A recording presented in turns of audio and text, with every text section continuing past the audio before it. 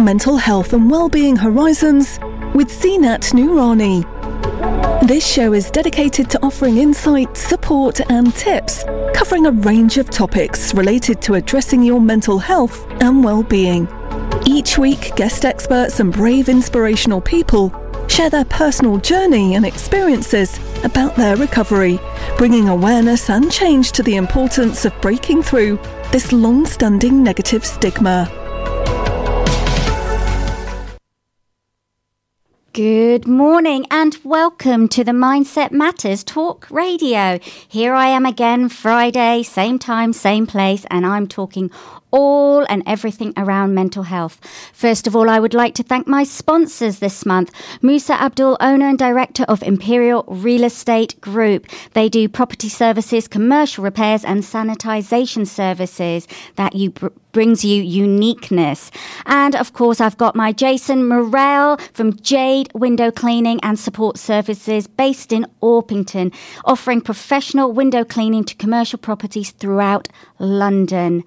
So don't forget to tweet in your comments and shout outs to @Zeenat_Noorani, and don't forget to use the hashtag MSM Radio Talks or Mindset Matters in your post. Now, I am absolutely delighted because I have a treat of two wonderful guests today. And you can firstly hear, after the break, you're going to be hearing from one of UK's top dating expert and dating coach. But right now, I would like to present my first guest, Madam Mayor Hannah Gray of the London Borough of Bromley. Now, prior to becoming the Mayor of Bromley, Hannah was a Bromley business champion. Now, Councillor Hannah Gray has been serving the community as a local government councillor for several years and was nominated to be the 2020-21 Mayor of Bromley at the height of the COVID pandemic in March 2020. Councillor Gray has for many years been known as one of South London's most prolific small and medium enterprise workers. Now, without further ado, I would like to welcome Hannah live today on the studio. Good morning. Hi, Zeenat. Hello. Thank you very much. I am absolutely delighted to be here too. It's great. I know we had a chat previously when you came on my podcast, but I am so delighted to be on your radio station. This is fantastic. I know, this is amazing. So welcome. It's really an honour to have you on the show today. You've got so much stories and experience and wisdom to share with us. So why don't you try and start by telling us a little bit about yourself? Because I know there's amazing things that you've done in your past to get where you are. Golly, where do I start? We haven't got long, have we? I grew up in Buxted in East Sussex in an amazing house, which was actually a rural centre. And my parents ran that, and I shared my parents with 30 different children every week. So that was a very strange upbringing and quite a remarkable one. I have to admit, a little lonely, although I did have a wonderful dog that kept me company. Because you didn't really get to know those 30 children every week, and then they went away and they got another new 30 children to get to know. So it was quite strange. But no, I thoroughly enjoyed it. I was very spoiled. We lived in a lovely, lovely house. From there, I went to normal primary school and on to secondary school, and I was singing in a school play, standing in for someone, because they dropped out. And the music teacher was also the careers advisor, and she said, "Oh, goodness, I think you've got a voice." And I thought, oh, okay, I've been singing in the church choir, but other than that, I didn't really think much about it. And she took me off to London, and I got listened to by the head of singing at the Royal Academy of Music. And she said, "Oh, yes, you should take this up." So suddenly, from doing my O-levels, which it was then, going on to, should have been A-levels, I suddenly went to music college. Wow. And from there, I worked hard and had to learn things because I hadn't done any grades in music, and had to do all that in a couple of years, and then went on to Trinity College of Music, and then took up singing for a while. I mean, I would like to say I was a professional because they paid me, but I wasn't a superstar by any stretch of the imagination. You were a superstar in your own way. Well, I loved it. I thoroughly enjoyed it, and I did other jobs at the same time, which is, I suppose, where my business acumen came in, because I had to work through many different types of jobs. But then, got married, had 2 wonderful children, and moved to Bromley and got involved in the community, which I've always done. I think that comes back from my very young childhood when my parents were looking after the children and in the community. And I've always done that. So I ended up being a counsellor. And then from there, became mayor. Quite simple, really. Everyone can do it. Well, I hope so. I wish I could have become a mayor. Who knows? Maybe in the future. Who knows? Who knows what can happen? But I'm going to backtrack because actually your singing career led you to be an opera singer. Yes. It did. Yeah, I did that for a while. You did that for a while. And how was that? It was, it's quite stressful because it's wonderful. It's like being an athlete. I mean, I'd like to say I was at the top of my game, but some of the people that I worked with were incredible. And they were so devoted. Like when you were skating, you spent so many hours training to get it right. It was you were in a little enclosed bubble, really. So when people ask me now about pop music from that era, I haven't a clue because I didn't have anything to do with any of that. I was just totally focused on what we were doing, because nobody saves you when you're up there. You've got to be brave, you've got to know it, and you've got to know it really well to give a performance for other people, because you have to remember you're not performing for you, are you? You're performing to entertain other people. I worked with some touring companies. I did lots of solo work. I was a soloist with them. Sang fantastic roles. I was either a boy or a lady of the night type thing. It was one or the other. I was never the blonde, beautiful lady that needs saving by a knight. So I sang Carmen, and I sang those sorts of roles, really. So I loved it. It was really, really good fun, and you did escape into those roles. You became that person. Yeah. It was quite interesting when you look back on your mental health when you do those things, because it's an escapism for you. Yeah. But yet there's a tremendous amount of pressure. Absolutely. And so what would you say your greatest learning from that you've taken forward into your kind of career after singing? You have to be prepared. You absolutely have to do your homework. I remember on one occasion, I was still at college and I got a little bit arrogant and I knew my stuff and I was known for my German lieder and I could do it and, that kind of thing. You think you know everything when you're 21. And I hadn't prepared properly. And I went into a competition and I was standing on the stage with my fantastic accompanist behind me and a panel of judges in front of me. And I forgot the words. I forgot what I was doing. I stood on stage and nothing could save me. And I've never forgotten that. Is that what but no, I hadn't prepared. I hadn't prepared. Yeah, preparation. Do your homework. Learn your stuff. Know what you're doing. And I think that put me in great stead for anything else in life. You can always push yourself, can't you? You can always do things beyond what you think you can do. You can always work that little bit harder, but you have to be prepared. You have to do your homework. Winning it doesn't really work. You might be able to do it on some things, but trust me, on that occasion, it wasn't going to get me through it. I couldn't suddenly start singing random German words. It wasn't going to happen. No, I don't think I could either. But yes, so being prepared is, big points, because I think depending on, what you do, where you're going, there needs to be sort of an element of preparation in there. Right, so with you being Mayor of Bromley, I'm really curious to know, and for the listeners to know, how have you managed your mental, emotional and physical, state with all the things that you've had to juggle whilst being a mayor during this height of COVID, being a mother, having a partner, and also having time for yourself? Yeah, it has been tricky. It has been tricky. I think it's been tricky for everyone. It doesn't matter whether you're mayor or whether you're, the local butcher or you're, the local teacher. I mean, for goodness sake, they've been through it and back, haven't they? But I think it has been tricky. So what I've done is, in the summer, it didn't seem so bad. I'm very lucky. I've got a garden and we've got space. And I think that's really important. So what I've done and what we've done as a family is we've all created our own space.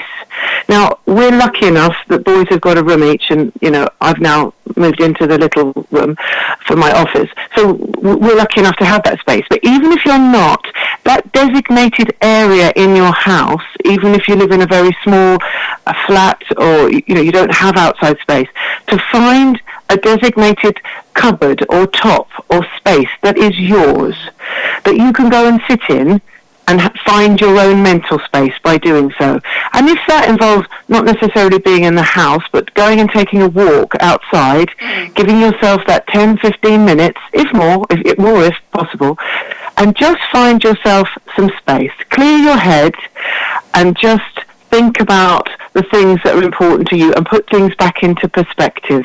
Because when you're so intense in a boiling pot, I think sometimes things can get out of perspective, and you can end up in this terrible downward spiral. And we've all done it. We all have days that are bad days.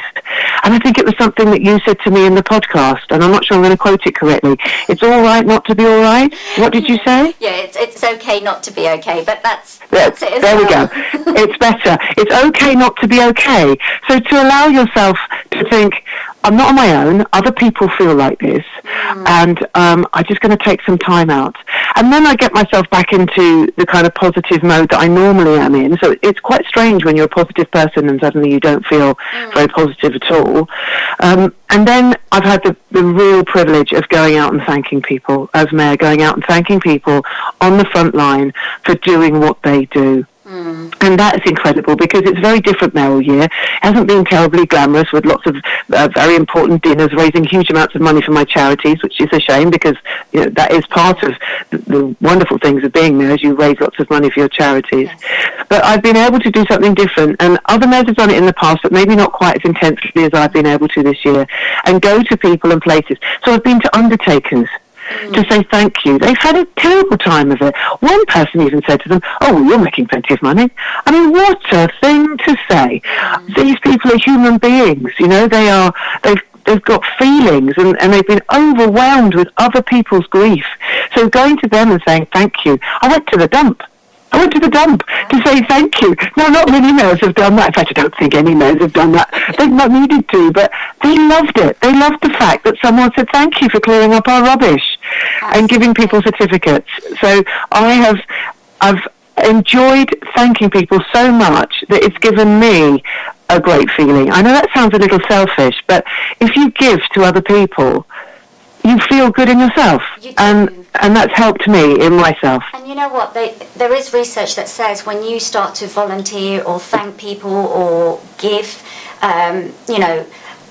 without wanting anything back, you actually receive a lot more, and it's great for the soul. So you're not doing it in a selfish way. You're doing it in a positive way, because actually you do care, and it's uplifting for everyone, and then people remember that. I think that's so important, because we really do care, and we really are grateful. I mean, as you know, I'm the first citizen of the borough, and I represent the borough. So it's not just me saying thank you, it's the borough saying thank you. And, I've had people respond in such a wonderful way, because they don't normally get it. I've been to see bus drivers, as well as obviously our carers and our nurses and our doctors and our ambulance service and all those amazing people. But, the people that keep the supermarkets open, they've been on the front line, and they've taken other people's stress, and you hear about that, and it's good to be able to go out and say thank you and give them certificates and say thank you.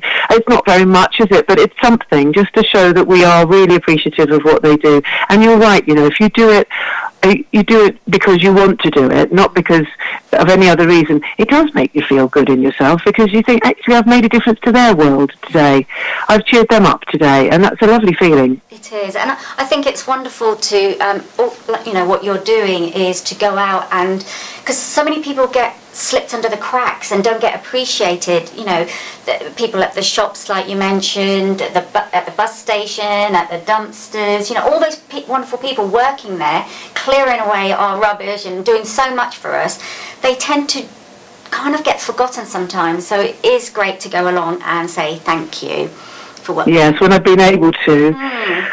but I haven't been able to lately. Obviously, I'm not breaking any lockdown rules, but I'm starting a new thing called hashtag Nominate a Local Hero, because I think that's a way of doing it. So people can nominate on my Facebook page, that's Mary Bromley Facebook page, hashtag Nominate a Local Hero, because even their next door neighbour that's been knitting something for some person to keep them warm, or be making the face masks, or the wonderful people that have been cooking all the food for people and just delivering it to people's doorsteps. And there's so much going on out there. We've got thousands of wonderful volunteers, and if people can nominate them, I don't mind what they've done, because I don't want people to slip through the cracks. They will, but I don't want them to.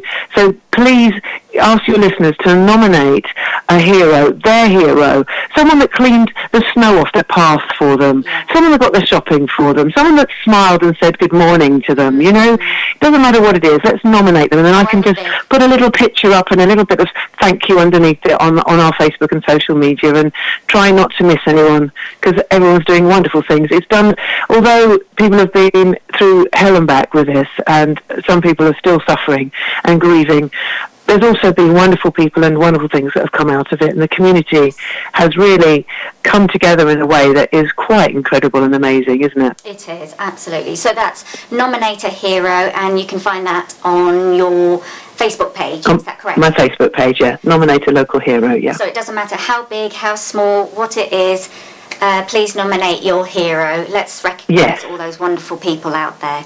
Right, so just really, because I know I'm cautious of time, but what are your thoughts on how small businesses have been supported during this pandemic? Or if they have been? When I became mayor, I stopped becoming the small business champion, but lovely lady, Councillor Yvonne Baer, took that role. And so she's been overseeing and pushing forward, making sure that we've got as many grants out as we possibly can. I know that some people found it difficult to get grants in the first place, but I think the system got easier.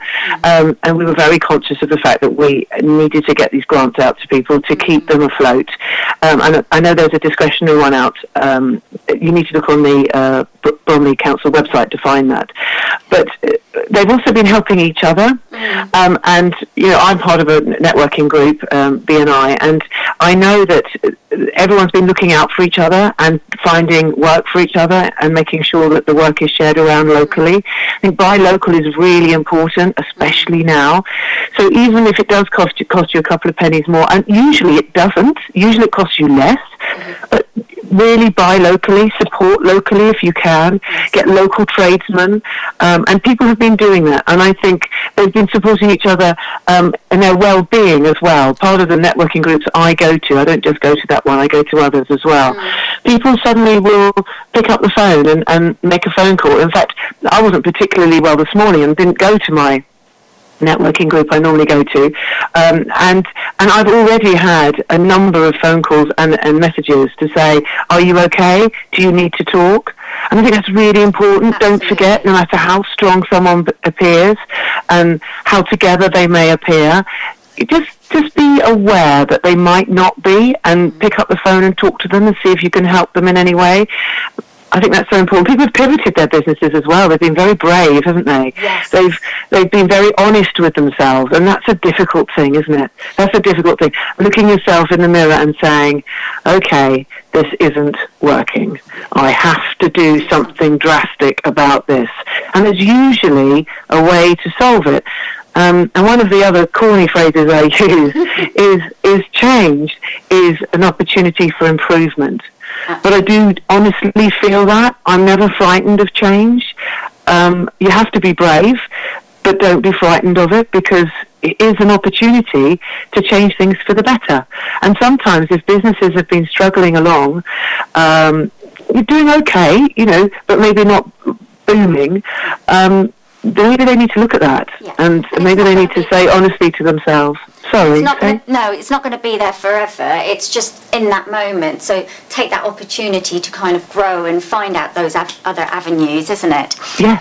So I'm going to have to press on. I'm so sorry. But what is your greatest memory in learning that you're going to take forward from being, because you still are, for the time being, the mayor of Bromley? What are you going to take forward with you? Oh, my greatest learning would still be that awful feeling of not doing preparation properly. I think the greatest feeling would be, that would be my scariest thing I've ever done, but also the most important thing I've ever learnt. Okay. And that is prepare, do your work. I think Stephen Covey says, sharpen your saw. Before you start trying to hack down a tree, make sure you've done your homework and you know your stuff. That's my biggest thing, and that includes preparing before I go and see people, so I know who they are, what they've done, what they've achieved. So as a mayor, I still do that preparation. It's really important that you learn, lifelong learning.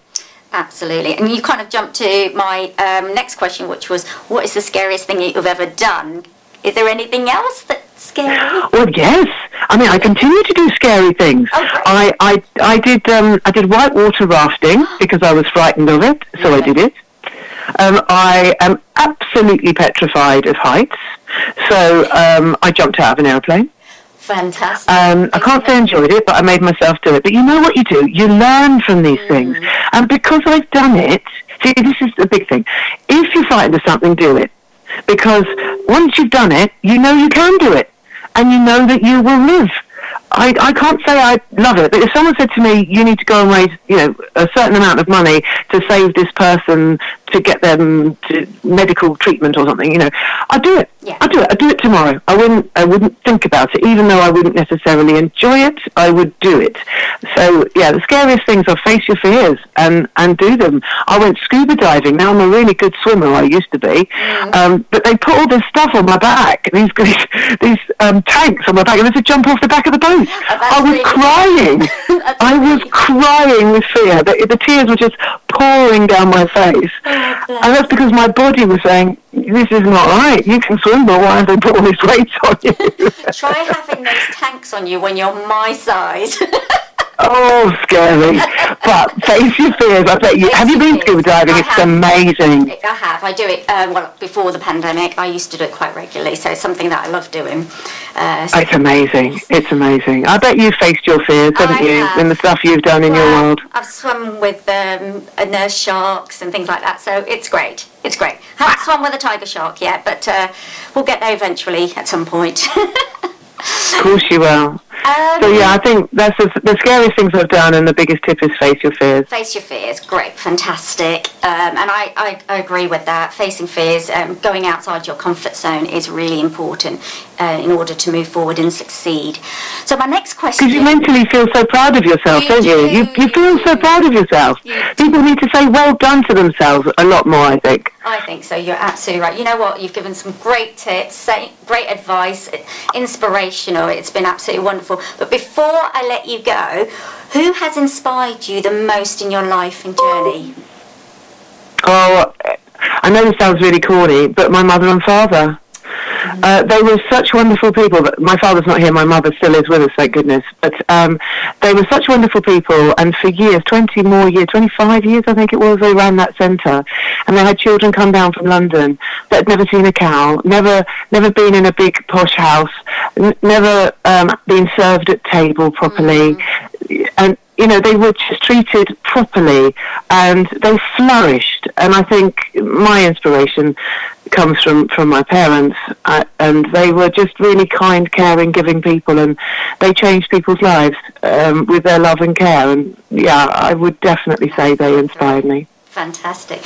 Well, Madam Mayor, it has been absolutely wonderful having you on the show, and I'm definitely having you back once we're out of this pandemic, so I can get you into the studio and we can spend hours time chatting away. We wouldn't stop. We wouldn't stop, would we? We wouldn't. Anyway, thank you so much. Thank you so much. Have a wonderful weekend, and thank you very much for coming on the show. My pleasure, Zina. Thank you for inviting me. I love your show. Keep up the good work. Thank you. Take care. Take care. Bye-bye. Bye-bye. Don't worry about the height. We'll get it right. Jade Window Cleaning and Support Services for all your commercial and residential window cleaning needs throughout London and the South East. Call us on 01689 885 004 or email info@jdwcss.com. Hello, and there we have it. We had Madam Mayor, the Mayor of Bromley. So thank you very much for coming on the show. Now, without further ado, I'm going to introduce my next guest, James Preece, who is one of UK's leading top expert coaches and dating gurus. So let's listen to what he had to say. My guest today is James Preece, one of the UK's leading dating experts and dating coaches. He has been working in the industry for 15 years and is involved in a wide variety of different areas, such as personal dating coaching, online dating, singles events, and consulting for many dating companies. He is a very experienced relationship coach, or expert should I say, and has helped tens of thousands of men and women find love, build confidence and improve their relationships. He is a regular featured expert in the top UK and international media such as The Independent, Cosmopolitan, OK Magazine, Men's Health, eHarmony, The Sun, Universal Pictures. You know what? My friend will be happy about that, knowing about eHarmony. He has clients all over the world and is the author of 15 best-selling dating books, including the Amazon #1 bestseller online dating guide, I Will Make You Click. So welcome, James. Thank you very much. It's an absolute pleasure to be here. You know, it's absolutely wonderful to have you here and taking this time to come on the show and share your insights, your expertise of dating to all our listeners, especially now due to the impact of COVID and how dating has changed or not changed or is working, not working, you know, all these things. Because I know from my side of experience, the dating scene is just overwhelming for me. And also we've got Valentine's coming up as well. And that time of the year can be great for some people, but for others it can be quite a difficult time in terms of people's mental health and well-being. So why don't you tell our listeners a little bit about your background and how you came to do what you do? Okay, great question. Well, I've been doing this now for over 15 years, and 15 plus years ago, I used to be an actor.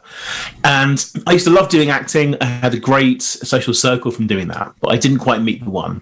And I was always going out on dates. And I quickly discovered that working at singles events was a great way to get dates and also to make extra money in the meantime. And before I met my wife, not from the events, from elsewhere, and I wasn't allowed to go on any more dates anymore. But I started working more and more singles events. That's a gate crash, the very first one I ever did, but that's another story. Okay. And I worked for 10 different companies running singles events and speed dating. Absolutely loved it. And people started paying me for the same advice that I had to get my wife. So they were paying me to learn about body language, confidence, flirting, all the skills I had as an actor, which were very, very transferable. And I really, really loved helping people and bringing them together, introducing them at these parties. And it grew from there, really. And over the years, I've worked with more and more singles, more and more brands all over the world. And I actually feel very, very privileged to be able to do this, especially, like you mentioned, during these very, very difficult times. Yeah. Just kind of to lighthearten this a little bit, what does your wife think about what you do? What does she think? Well, I'm not going to say the word tolerates, because she's very, very understanding and she completely appreciates and likes what I do. There has to be a lot of trust, because normally in the real world, I'm meeting lots of single people in my events in non-COVID times and meeting people face to face, and there's a lot of trust in there. But I would never do anything. She's a black belt kickboxer, and if I ever did, she'd put me through a window. So it's very much an understanding that I help men and women equally, and she does like what I do because it's helping people, isn't it? There's no better job than be able to bring love into someone's life. Absolutely. And do you find what you do kind of correlates to your own relationship, or are they two completely separate things? In terms of my wife, or in terms of my friends and family? How do you mean? Relationships with friends, family, your wife. I'm always learning. That's the best answer I can give you. Nobody's perfect. No one takes their own advice, but I had to go for a certain procedure and certain strategies to get to this situation, which was working on myself and becoming the best version of myself. And even now, I'm always working on myself. Maybe not in all the ways I'd like to right now, because we're all caged in like lions in a cage, aren't we, at the moment, prowling around. But I have to do a lot of work and work on my confidence. And I believe I'm a very lucky person. And I believe that I'm very much blessed. And if you look for signs of that, then you will see that. Yeah. And I also believe that in your relationships, you should never stop working on them. You should always try and improve them, even if you've been together 13 years like I have. Yes, and I think sometimes that's quite a common thing. People kind of get comfortable and they stop working on their relationships. And possibly, I mean, you're the expert. Maybe that's where the downfalls start to happen. And when we're confronted with what we are now, the pandemic, oh my goodness, So, I mean, before we talk about the pandemic and the mental health side of things, I mean, what are the common fears and reasons why people are possibly not successful when it comes to dating or maintaining these long-term relationships? People deep down often don't believe that they really do deserve a happy relationship. And because of that, I see a lot of self-sabotaging going on. They will go onto dating apps and dating sites trying to meet somebody, but they won't make a proper effort. They'll use old pictures, rubbish profiles, not really interested by people. And they do it as a way of saying, well, it's not really my fault if it goes wrong then. And they will reject people very, very quickly and look for faults. And that is a very common problem. And also people are just frustrated with what I call over-dating. They go going on these apps and they're very, very addictive and they're swiping left, right and centre as a way to try and meet somebody, and it doesn't really work because you're looking at someone's picture rather than who they really are. What are their values? What do they want in life? They're looking for a serious life. You can't tell that based on one or two pictures, so they don't work. But people are frustrated and they're not sure how to meet people. I'm not sure what they really want. So the biggest issue tends to be they might have a very, very long checklist in the person that they want. But if you ask them for their own checklist and say, well, what do you have to offer? They really do struggle with that. And I help them work through that. That's interesting. Because it's only by knowing what makes you dateable, what your USPs are, that someone else is going to realise that and want to be drawn to you. Interesting, yes. So when we dig deep into dating, it's not as simple as it is, well, now. I mean, would you say dating has changed drastically over the years, and maybe perhaps dating 20, 30 years ago was actually easier than what it is now? Yes and no is the answer to that. Okay. Years and years ago, people were introduced by family members. They met through work. They met from going down the pub, more social activities. It tended to be smaller communities. We didn't travel as much, and as such, it was very easy. You looked around your pool of people, and you weren't as picky. You worked out who there was, and you thought, you know what? I'm happy with this. I'm going to see who I've got. I'm going to make a life. Roll with it. Roll with it, and that's what happened. People were willing to work with it. But now, unfortunately, we work longer and longer hours. And then normally, we're remote right now, aren't we? It's impossible to meet someone now in that sense. But normally in real life, we work longer and longer hours. People are working remotely and working away from where they might live. And we haven't got time to go out there or as much money to spend on social activity. So it's very, very hard. And that is why if there are singles events, if there are online dating sites, if there are dating apps, they do provide a way of bridging that gap. They allow you to meet more people quickly. So, yeah, they can work, but things have changed for the best and for the worst. Yeah. But what I do believe is when online dating came out, it was a great thing to happen. It allowed you to read proper profiles and to meet people that way. And that was great. But then dating apps have come along in the last 4 or 5 years. And that has changed things dramatically. And I say that's probably for the worst on the whole. Because you are not reading long profiles anymore. You're looking at short profiles of 2 or 3 lines and you're basing it purely on a picture. So while it's a lot quicker, it's not as detailed. You're not going to get as good a match by doing that. Yeah. And also you've got that one, only either women can respond first or men can respond, or they can like but they can't chat with the woman. There's too much complication, I think, as well, that happens along the way. There is. They overcomplicate these things. And the reason that is that most of these apps do tend to have 9 men for every woman on them. And that means women do get overwhelmed with messages and interest, and therefore they get put off. They think these men are overwhelming me. I don't really want this anymore, because men aren't being being selective enough. Men tend to do what's called scattergun. They will contact every woman they can find, and women will just be more selective and only respond to a few. So it tends to be the same 10% of men are going out on most of the dates. That's what tends to happen. If I read that recently, I read a very interesting Reddit thread, which was about all the inside dating apps employees revealing all the secrets, what really goes on behind the scenes. And they confirm that 10% of the men are getting all the 10%, are getting all the dates, because they're the ones that have the best profiles and sending the right messages. The women just not interested in the rest of them. Yeah. You know, from my experience, what I find is that, you know, you make contact with people, and you know, you can give your insight on this as well, that you find that they want to just text all the time. Now, I feel that when I have a connection with someone, let's get on the phone, or let's get on a Zoom call, you know, FaceTime, because there's so much, if there is a distance, and see where it goes from there. Some people, because we've got so much into this society of texting back and forth in our normal lives, that it's happening in the dating. What's your thought on that? I completely agree with you. I think you lose a massive element of the connection by not talking on the phone and not getting to know them first. The initial phone call does not need to be more than 10 minutes, but you need to have a phone call to vet them, to filter them out. Do you really want to meet this person? And then to arrange a proper date. Even if you're doing a virtual video date, 20 minutes is plenty for that. It shouldn't be a date replacement, but it's a sort of precursor of warming up to getting excited to see them in the first place. But many men in particular, men aren't really used to talking on the phone. This is what happens. And millennials don't talk on the phone much either. Because it's all about texting. It's all, you don't even meet your friends anymore. You go onto Facebook and you comment and you interact. That's what happens. But you've got to bring back the human emotions, the human connections. And to do that, you've got to do two things. You've got to go beyond just texting and WhatsApping, which I absolutely hate. And you have to go onto a real phone call, and then you have to actually meet that person. You have to meet them relatively quickly. Otherwise, they're going to get distracted by somebody else. Or that kind of motivation or the inspiration or the passion suddenly just goes whoop.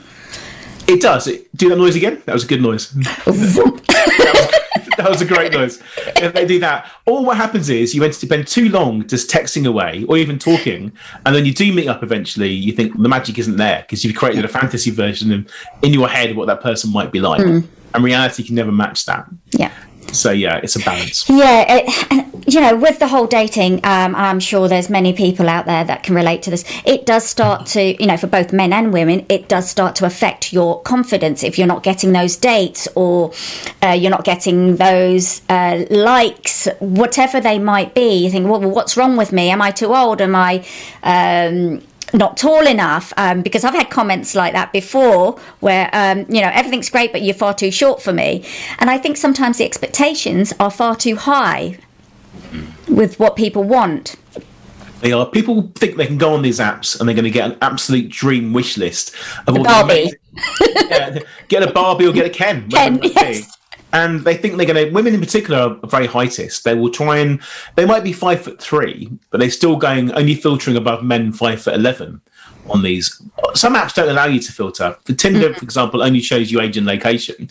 But some things like Bumble and Hinge allow you to filter, and Match.com allows you to filter and things like that. But they will filter based on someone over 5'11" for silly, superficial reasons. And then men under 5'11" don't get a look in. And it's very, very strange. But in real life, if they met that person and they had a conversation with them, if they're 5'8", 5'9", they get on the good match. And no one ever did this because they're allowed to filter. Because they're allowed to filter on certain things. They do. And that's a problem. I had a client once. Sorry, go on. No, go ahead. I had a client once who went onto a dating site and put in his ideal woman. He did all the filters and ended up with one match by putting everything in. You thought that's what you did.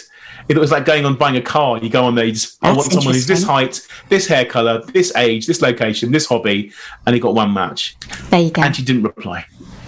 And, you know, sometimes it can be great, sometimes it can't be in this instance, because what you're doing is you're limiting your opportunities. You're limiting. In this situation, you should be getting to know people as much as you can and seeing who's out there and be open-minded. Some deal breakers are important. If, for example, you're into your health and fitness, then dating a smoker is probably an absolute deal breaker. If you want to have kids and the person doesn't, it's important to specify that. And these are important things. Even religion is important. But even things like maybe you're a vegetarian. Do you really, really care if someone eats meat occasionally? Does it really, really matter? If it's religious reasons, fair enough. But if it goes beyond that, lifestyle choices, there's got to be some fine line. Nobody's perfect. And like you said, it is you're limiting yourself by doing that. Yeah. And people have limited beliefs as well. And the limited beliefs are they're not really good enough. They're never going to meet somebody. They're frustrated by the whole process. In fact, frustration is the biggest reason people come to me. It's not just their own frustration. They might have heard, they're newly single, they've heard from their friends how bad dating is nowadays and how bad dating apps are, and they become almost frustrated by proxy. Their friends have told them this: I don't want to go on these dating apps, I don't want to go on online dating, I'm not going to singles events, I heard they're awful. Then what else are you going to do? Yeah, and you're influenced by your environment, the things that people say to you. It's that kind of trust. You think, oh, they're my friends, so obviously they're telling me the truth. But actually, it might be the truth for them, but it doesn't necessarily mean it would be for the next person, because we're all unique, aren't we, in our ways?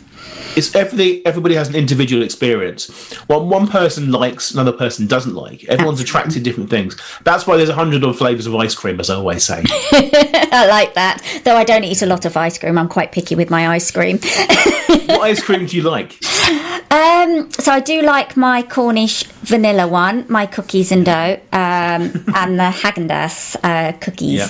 And cream. Nice. Well, that's the point. They've invented new flavours that didn't exist 10 years ago.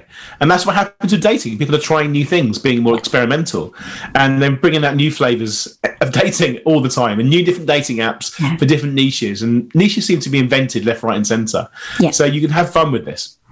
But also, I think, when you were talking about limiting beliefs and values, also, a lot of impact is culture as well. That can be, you might be wanting to break through your culture that you have, or the religion that you have, and think, I want to go beyond this. But because of family pressures, people don't as much, or they're completely lost.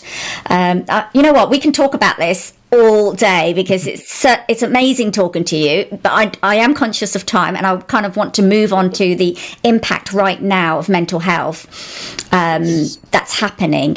So, how do you see the COVID right now affecting the dating scene? It's a very complicated situation. That's the first thing. At the start of the whole first lockdown, we had a lot of breakups going on. People realised they no longer wanted to stay with someone that they weren't happy with. And that's actually a good thing, because it meant they were set free to go and meet somebody else. And then people had a long, long time of absolute loneliness, which is very, very sad. Loneliness has always been a problem, and it's particularly become worse. Obviously, people are isolated now. But what it's meant is people on the positive side have had a really good chance to reflect on what they want and what they don't want, and they're absolutely chomping at the bit to meet someone now. And in 15 plus years, I've never been so busy. And the same is true for some of the matchmaking agencies I work with as well. Absolutely. Even this week, I've been inundated with loads of different new clients sent to me by agencies, which is wonderful. But what's happened is some people now they're absolutely sick to death of this. They want to go out, they want to meet people. So it's desperation, almost. I wouldn't say desperation. I say, again, it's frustration. Okay. They are really, really keen to meet someone. They know what they want. They're willing to do everything they possibly can, but the unfortunate thing is that we're currently in lockdown, which means you can't go out to a bar, you can't go out and meet people, but what you can do is go for a socially distanced walk, and that's fine, but you've got to think outside the box and make it more interesting. People are very much now, they were sick of, they did the Zoom dating for a bit, they got sick of that after a while. The reason they got tired of it, because you're doing that all the time for work, we're having work relationships, so they want to introduce the dating side into it. There's no difference. There's no difference. People are very, very lonely, and they're very much ready to go out there much more seriously than ever before to go and meet somebody. And they're not quite sure how to do it. And that's the issue. And particularly those over 60 who might be a bit more reluctant to go out there and to go out and exercise. But anyone under that is still going out dating. Yeah, absolutely. And in terms of what kind of things are you working on with people right now to help them past all these sort of challenges and issues? As you've said, there's a lot of confidence, there's a lot of limiting beliefs. They're trying to balance work, as you said, on Zoom all the time. The last thing they want to do is, so what kind of things are you helping people with right now, and how's that going? Confidence is a very, very important part of this. Working out that you are enough on your own. You don't need to find someone to complete you. But if you have someone in your life who is there to add extra adventures, that's just a bonus.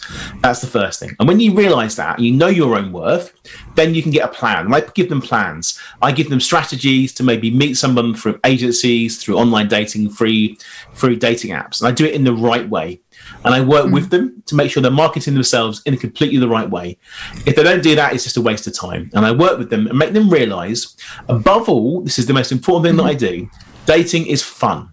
If it's not fun, you're doing it wrong. And with me, they can see I have a good laugh, I have a good sense of humour, hopefully, and I realise that what they're doing, I laugh at what they've been doing, and I help them realise that the future is very, very bright. And this pandemic is not going to go on forever. But there are opportunities everywhere. And also I give them ideas for dates, how they can go beyond just going for a walk around the park, because that frustrates people after a while. There's so much more you can do. So give us an example. One of your top examples, the best ones, or the most successful one for our listeners. What, for a date? For a date. Well, whatever you do, if you're going to go for any sort of walk, because walks are the only option, but go and don't just walk around a park, don't walk around the woods, but you've got to start it off with half an hour of sitting down on a bench with proper eye contact. People forget that. No matter what you do, you don't have that eye contact. You're walking around a park with a complete stranger. I'm looking at the green light, by the way, so I've got eye contact on you. You've got the eye contact. Right, I've got the eye contact. I'm looking at the green dot. But I've got the eye contact as well. But then we're not aligned. We're not looking in each other's eyes. Yes. That's the problem with this. And you've got to sit on a bench for half an hour, have that deep connection, and then you get the eye contact. Yeah. We spoke about this before, didn't we? About having the eye contact off camera, off recording. And then what you need to do, for the first time you do this, go and get a guidebook, go on the internet and find an interesting, different type of walk. One of the favourite ones you can do is find a ghost walk. Go walking around where you might find where ghosts are supposed to be sighted, or go on a history tour, or go where architecture is, or go where a serial killer, Jack the Ripper walk in London is very, very popular. Go and look up your own map, your own route, and then you've got a talking point when you're going around doing this. Yeah. Just wandering around trying to avoid falling into puddles in a complete isolated place in the woods. Go and find somewhere there's a story you can talk about. So would you say you can still kind of do this even though we're still in this lockdown? Because obviously those special kind of walks are all closed at the moment.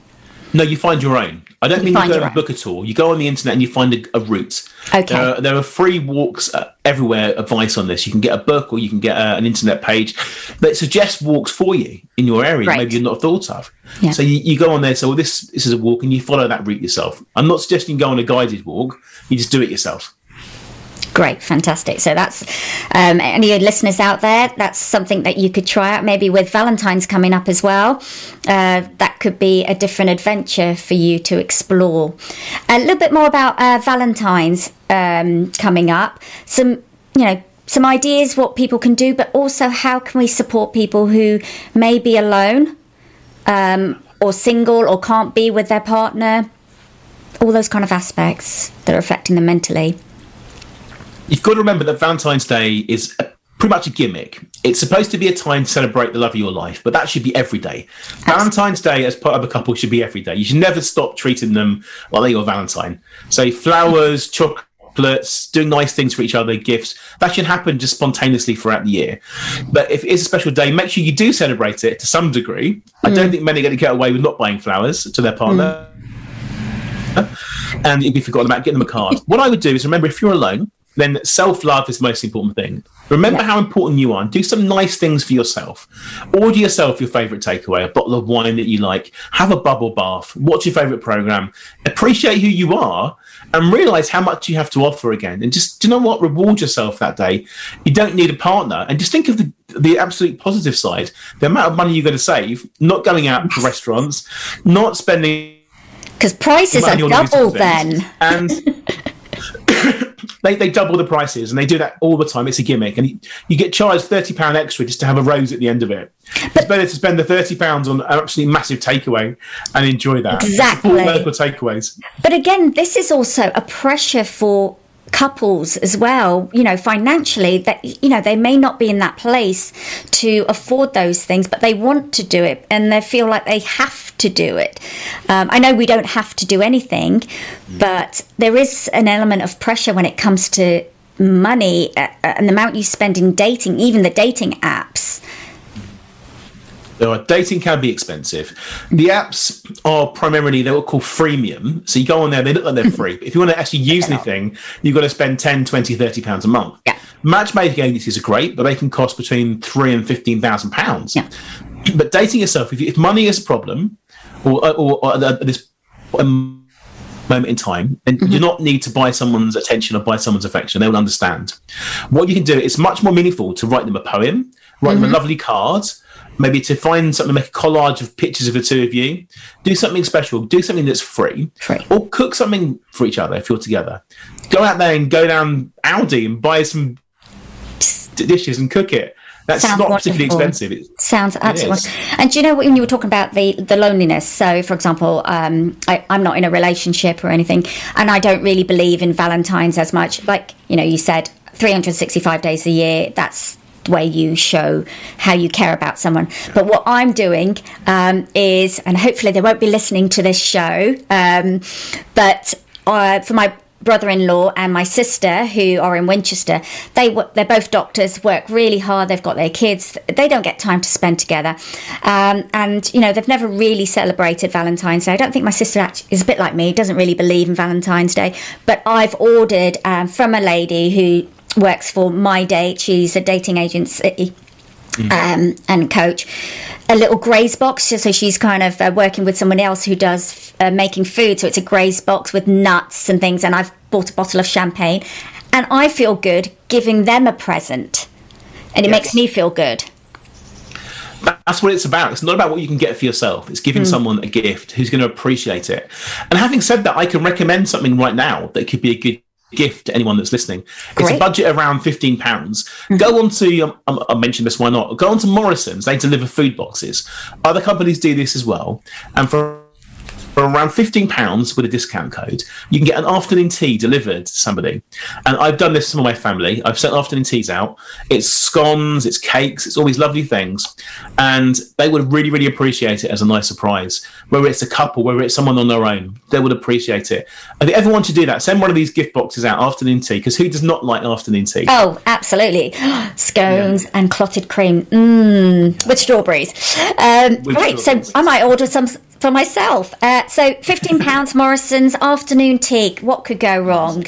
Right, so thinking about your top 3 tips or advice that you would give to our listeners to support them with dating right now to maintain their mental well-being. Yeah. First of all, write down the gratitude list. This is important of all sorts of coaching. Love a gratitude list. It's so important. What are you grateful for in life? What do you have? When you become appreciative of this, you realise that there's no particular reason why you need to meet someone to meet your needs. Your needs are already met, but it's still helpful to do that. Then what I think you should do is take some form of action. By going onto a dating app, by letting your friends know if they've got anyone they can introduce you to, is very, very important. Nothing is going to change if you put your life on hold forever. This can go on for some time. I wrote a blog on my website about this. I've got a lot of feedback on it. Your life should not be on pause at any time. People are willing to go out there, even if you have to talk for a few weeks before you do meet them. Go out there and the first thing is, which is along the same sort of lines, is take a risk. Let go of all your expectations. Let go of your checklist, and just be open to who the universe is going to bring to you. Because by taking action and by being grateful, you're going to attract someone into your life in the right way, and realise that there is someone out there for everyone. But sitting at home waiting for them to knock on your door is not going to happen right now. Absolutely, that is not going to happen. So, top 3 takeaways, listeners. So gratitude journal, take action, and take a risk. Come out of that comfort zone. So they always say with anything in life, you want to make something happen, you've got to take the step forward. However small it is, take that step. Thank you for that, James. Really, really useful tips. I'm really conscious of time. So very quickly, who has been the most influential person for you? And could you give us a special quote or something inspirational for us to remember about dating? Fantastic. One of my own personal, someone that's influenced me in my life, someone that's been important to me. I would say that would have been my dad, who isn't around anymore, unfortunately. But he's the one that taught me that you can achieve anything if you put your mind to it. And that in itself is pretty much a good quote. You might see it on Instagram, but it's so true. He taught me that there are no obstacles in life. You have to keep going for something that you want, and don't let anyone else tell you different, because everyone's unique and everyone's got their own things to do. And that really, really inspired me. And I've always thought of many of his little phrases. In fact, I'm going to go on with one of my inspirational quotes, based on what my dad used to say to me, which is, what did he say to me? Failure to prepare is preparation for failure. Yes. Which I used to say that in quite a negative way when he used to tell me that. But in reality, it means if you don't know what you want, you're not taking action, you're not getting yourself ready for anything, then how can you really expect to succeed at it? So if you want to be successful at anything, say dating, then you have to be willing to get yourself absolutely in tip-top shape, speak to an expert like me to get yourself ready for this and put a plan together. Otherwise, it's not going to work. It's not going to work. And you know what? When you were talking about the failure to launch and all that, I just remembered the movie Failure to Launch. I don't know why. Yes. I just love that movie. It's very interesting. I guess you must get a tickle out of that. I do. It's difficult, but unfortunately, that's a common problem now. People are being forced to go back one little step. Maybe they move back with their parents, move back into accommodation with friends, and they're not sure what to do into the little bubbles. But do you know what? That's probably a good thing. The more time you can spend with your family and friends, even with homeschooling, cough, it's still a time we're not going to have again. So it's a really, really good thing to do, and make the most of it, and make the most of what we have. You know what? I wanted to talk about that as well, with couples that are homeschooling and got so much going on, where they're going to find the time to plan something intimate or just between themselves when those children kind of go off to bed. Yeah. And often when that happens, the last thing you want to do is even talk. You want to sit down, veg out on the sofa and watch Netflix, maybe with a takeaway and maybe a glass of wine. And do you know what? That's absolutely fine right now. Allow yourself to do that, really. But you have absolutely really got to make time generally. Yeah. And the secret is to spice things up a little bit. Don't order from the same takeaway all the time. Have different things. Go for walks when you can. And because kids don't always sleep either. They're always waking up during the night. So this is my personal experience. It's all very nice to say, well, when the kids go to bed, we'll have some us time and we'll do this. But by that time, all you want to do is catch up on your social media, watch a bit of Netflix, have a bit of a chat, eat and drink, and then go to sleep again. And you know what? That's perfectly fine. That's perfectly fine. Thank you so much. This has been really insightful. I'm sure there's lots of listeners out there that are going to take on those top tip advices. Gratitude, action, take risks, be kind to yourself, self-awareness, love yourself first, and also do things special for other people as well that will make you feel good. There's a lot in this for people to take away. If our listeners want to find out more about you and get in touch with you, have a conversation, follow you, where can they go? Great. Well, there's two places. First of all, my website, which is very simple, jamespreece.com. That's PREECE.com. You can go on there, reach out to me, download my free COVID dating book. You can get that. Great. Or you can go onto my Instagram, which is very, very busy. People like to interact and find different positive quotes on there. And that is James Preece Coach. And do reach out and say hi. Fantastic. It has been an absolute pleasure. I'm already friends with you on LinkedIn, and I will be following you on Twitter. I haven't done that yet quite, but I'll definitely be coming to you for some dating tips. You do that. I love to help people. Thank you so much. As I said, it's been an absolute pleasure. Please listeners, take care of your mental health and well-being around dating. Don't let it get on top of you. Try and be a bit more flexible. There is support out there. James is fantastic. I've told you, he's got so much experience. So do reach out to James Preece. Thank you for coming, James. Thank you very much. Have a great day. Well, there we have it. James Preece and Mayor Hannah Gray. So a fantastic show. First of all, before I shoot off, because I've got about 45 seconds before the show ends, thank you to all of those who've been tweeting in some wonderful tweets and inspiring me and the show. So thank you very much. Also, thank you to my sponsors, Jade Window Cleaning and also Imperial Real Estate Group. So thank you again for sponsoring the show. Just before I shoot off, I want to say thank you to people that are supporting me as well with my radio show. So keep safe, take care, and I'll see you here next time, or next week, same time, same place. The Mindset Matters Show, exploring mental health and wellbeing horizons with Zeenat Noorani on Channel 2 Radio.